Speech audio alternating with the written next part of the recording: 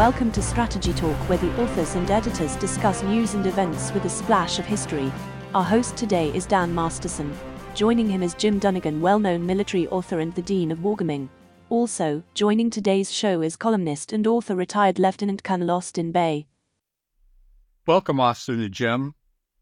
Thought we'd talk a little bit about some of the go moves that China is making. They're expanding out on the map and trying to get alliances in place and building the empire.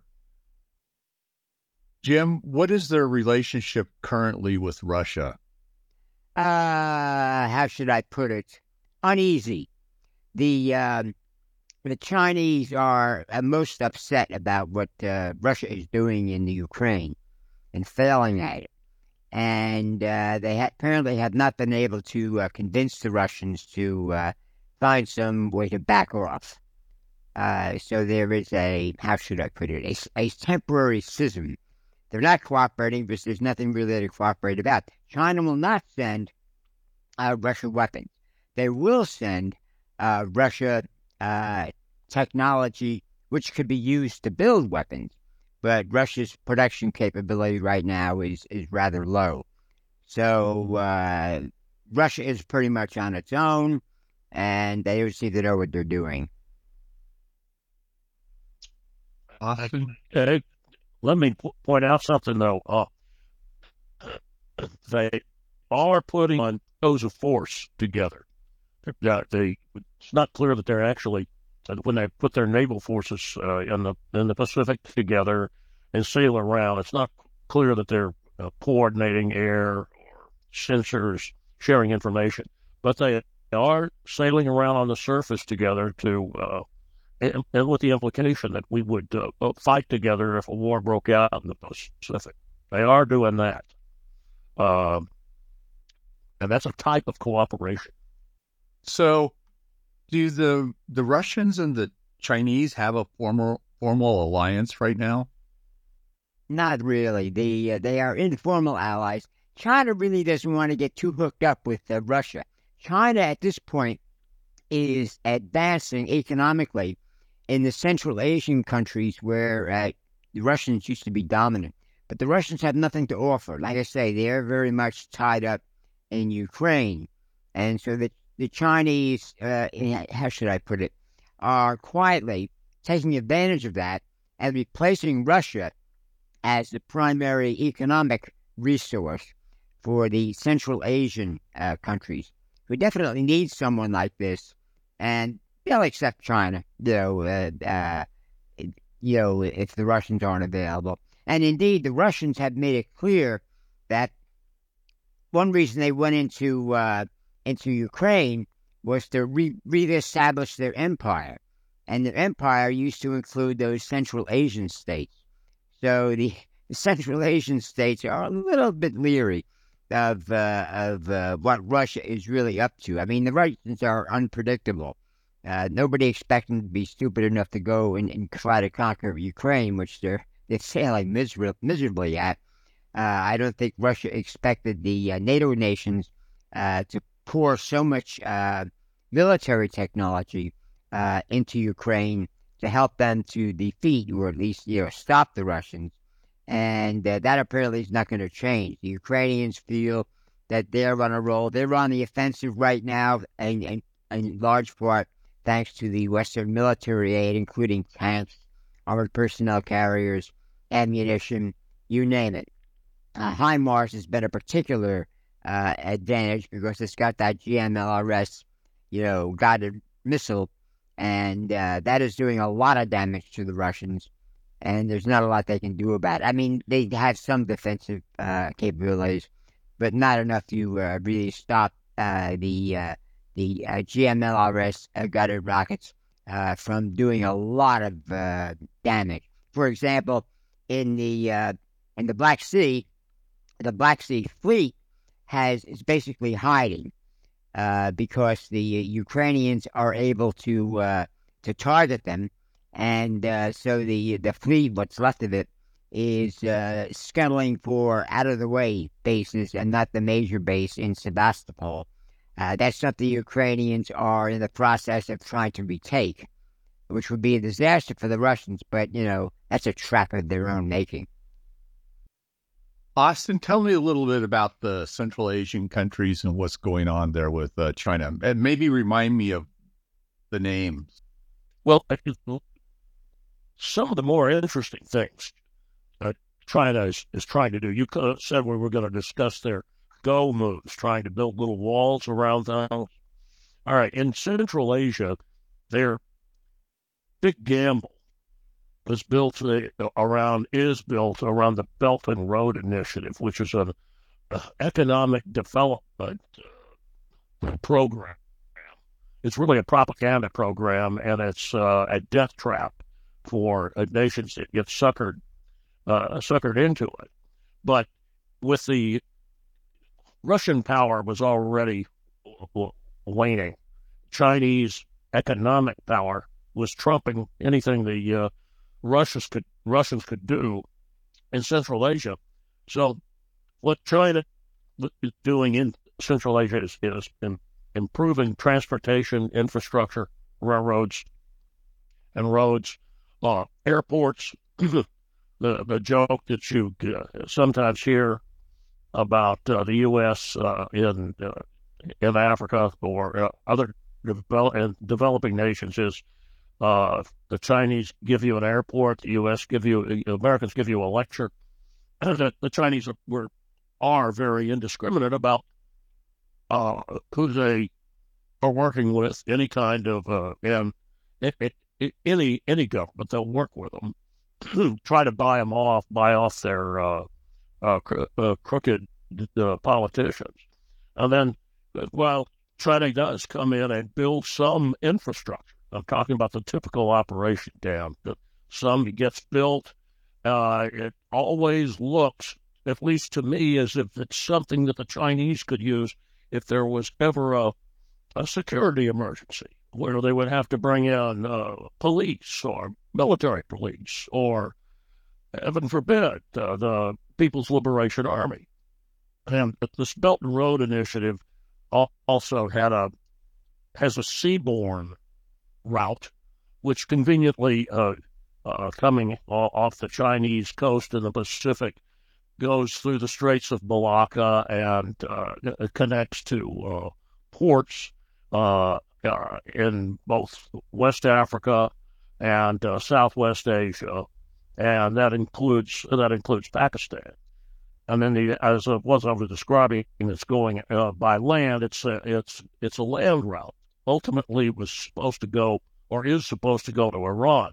Now, I keep falling into the past tense because, as with many of their associated developmental aid projects in Africa, the debt is built up to the level that the country that has decided to participate in it can't pay the money back. And the Chinese also failed to deliver on what they said they were going to do. That's the issue going on in Congo now. It's also been part of the issue that you see cropping up in some of the Central Asian countries. I also want to add that they've got a third leg of the Belt and Road Initiative that, because of the hook to the Arctic, on the bet that the Arctic Ocean is going to warm up, and you'll be able to send the ships through through the Arctic Ocean and reach Norway. As a matter of fact, they picked out a Norwegian port to be a buckle on the northern belt. I guess I should say that there's something of a fourth route component for the Belt and Road Initiative, and that goes in to the Western Pacific, with specifically Vanuatu is the island that has received a great deal of attention because it's reconsidering its defense relationship with Australia and considering becoming a security partner with China. And of course, that would give the Chinese an air and sea base that is in the second island chain, and that would so they can break out past Taiwan, Japan, and the Philippines. So that's part of when you say that they're making go moves. That is both a combination physical construction and also political. And one of the things that I think that we ought to mention in here is their use of maps. We've seen what they've done in the South China Sea and have been doing with their 9-dash line, which was really formally implemented as the standard Chinese map. I think it was 2012, but they'd been passing it around before that. They now have added a 10th dash. That was to the end of August of 2023, published it officially, and it's now the standard map of China 2023. And the 10th dash is to the east of Taiwan. And it drops down and it slices off Filipino exclusive economic zone, Brunei, Malaysia, and Vietnam, and it's and dips down deep south in the South China Sea with the ultimate goal of intruding on Singapore. That's been what I've been thinking they've been up to for the last 20 years with all their artificial islands. The artificial islands also show up as part of China. There is much China as Shanghai, according to what Beijing says. So that's a legal and it's lawfare to a degree. It's also propaganda, but it's part of the go move of surrounding and preparing the battlefield. I think that's the way to see it, certainly, because it's a diplomatic and economic battlefield as well. Now, Jim, the Chinese are trying to exert more influence into Afghanistan, right? Yeah, but Afghanistan is a little difficult right now because it's not under the control of the Islamic Emirate of Afghanistan, what the new government calls itself. And they're probably going to shift some of their interest into Kazakhstan, which is in Central Asia and has oil and gas. And it was always a debate which way the Kazakhs would build their pipelines, to Russia or to China. And now they're leaning towards China. Russia, when they got mixed up in Ukraine, they mentioned undiplomatically that they once Ukraine was back as part of the heartland, they would go after the Central Asian states, and that includes Kazakhstan. So the Chinese have instant access to Kazakhstan, which does not want to become part of Russia, and China doesn't want to absorb Kazakhstan. They just want access to the oil and natural gas. So the Russians are basically overextending themselves and losing out big time because China is standing by to help those Central Asian states exploit their natural resources. And, of course, the NATO nations are pouring weapons into Ukraine to tie up China's military forces, what's left of them. And so the Russians don't have a military threat at the time. But when the war is over, and no telling when that's going to happen, but apparently it's going to be sooner rather than later because the Ukrainian offensive is making progress. The Russians don't seem to be able to stop it. The next, how should I put it, economic opportunity is in Central Asia, and the Chinese, like I say, make a better customer than Russia does. Austin, what's as sort of just a side note, the North Koreans and the Russians are talking about transporting arms to Russia from North Korea. What's going on there?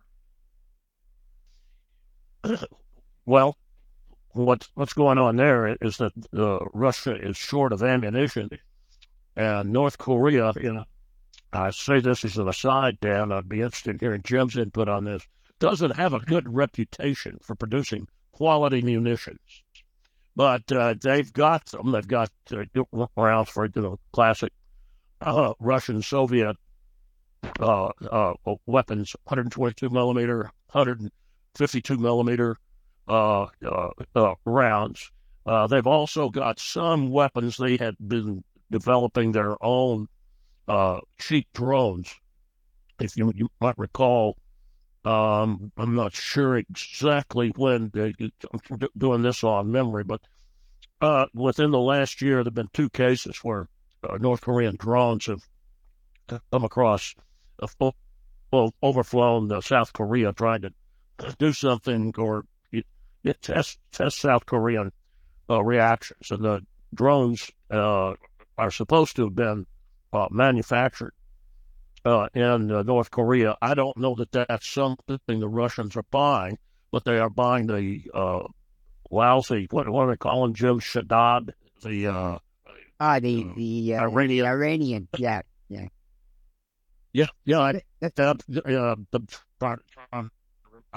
All I know is when you write about it, that's where I learn about it. But I don't know for sure that the North Koreans have shipped the Russians those drones, but they've shipped them ammunition. That's one of the things that has been talked about. Open source press. That's what's going on there. Russia is looking for something to rebuild its the stockpiles that's expended in the Ukrainian war so far, and North Korea is a resource for that. And of course, to ship it, they have to take it up that rail line and then bring it across the Trans-Siberian Railroad. It's a long haul, literally, but there's the ammo, and that's I'm sure the North Koreans are happy to get, whatever the trade is, probably oil would be my guess, but that's what's going on there. Is that a Chinese move? No, not really. No. The Chinese permit it. Right. So North Korea has greatly increased its weapons production. They have clients, as it were, in Iran, Russia, anybody basically who will buy.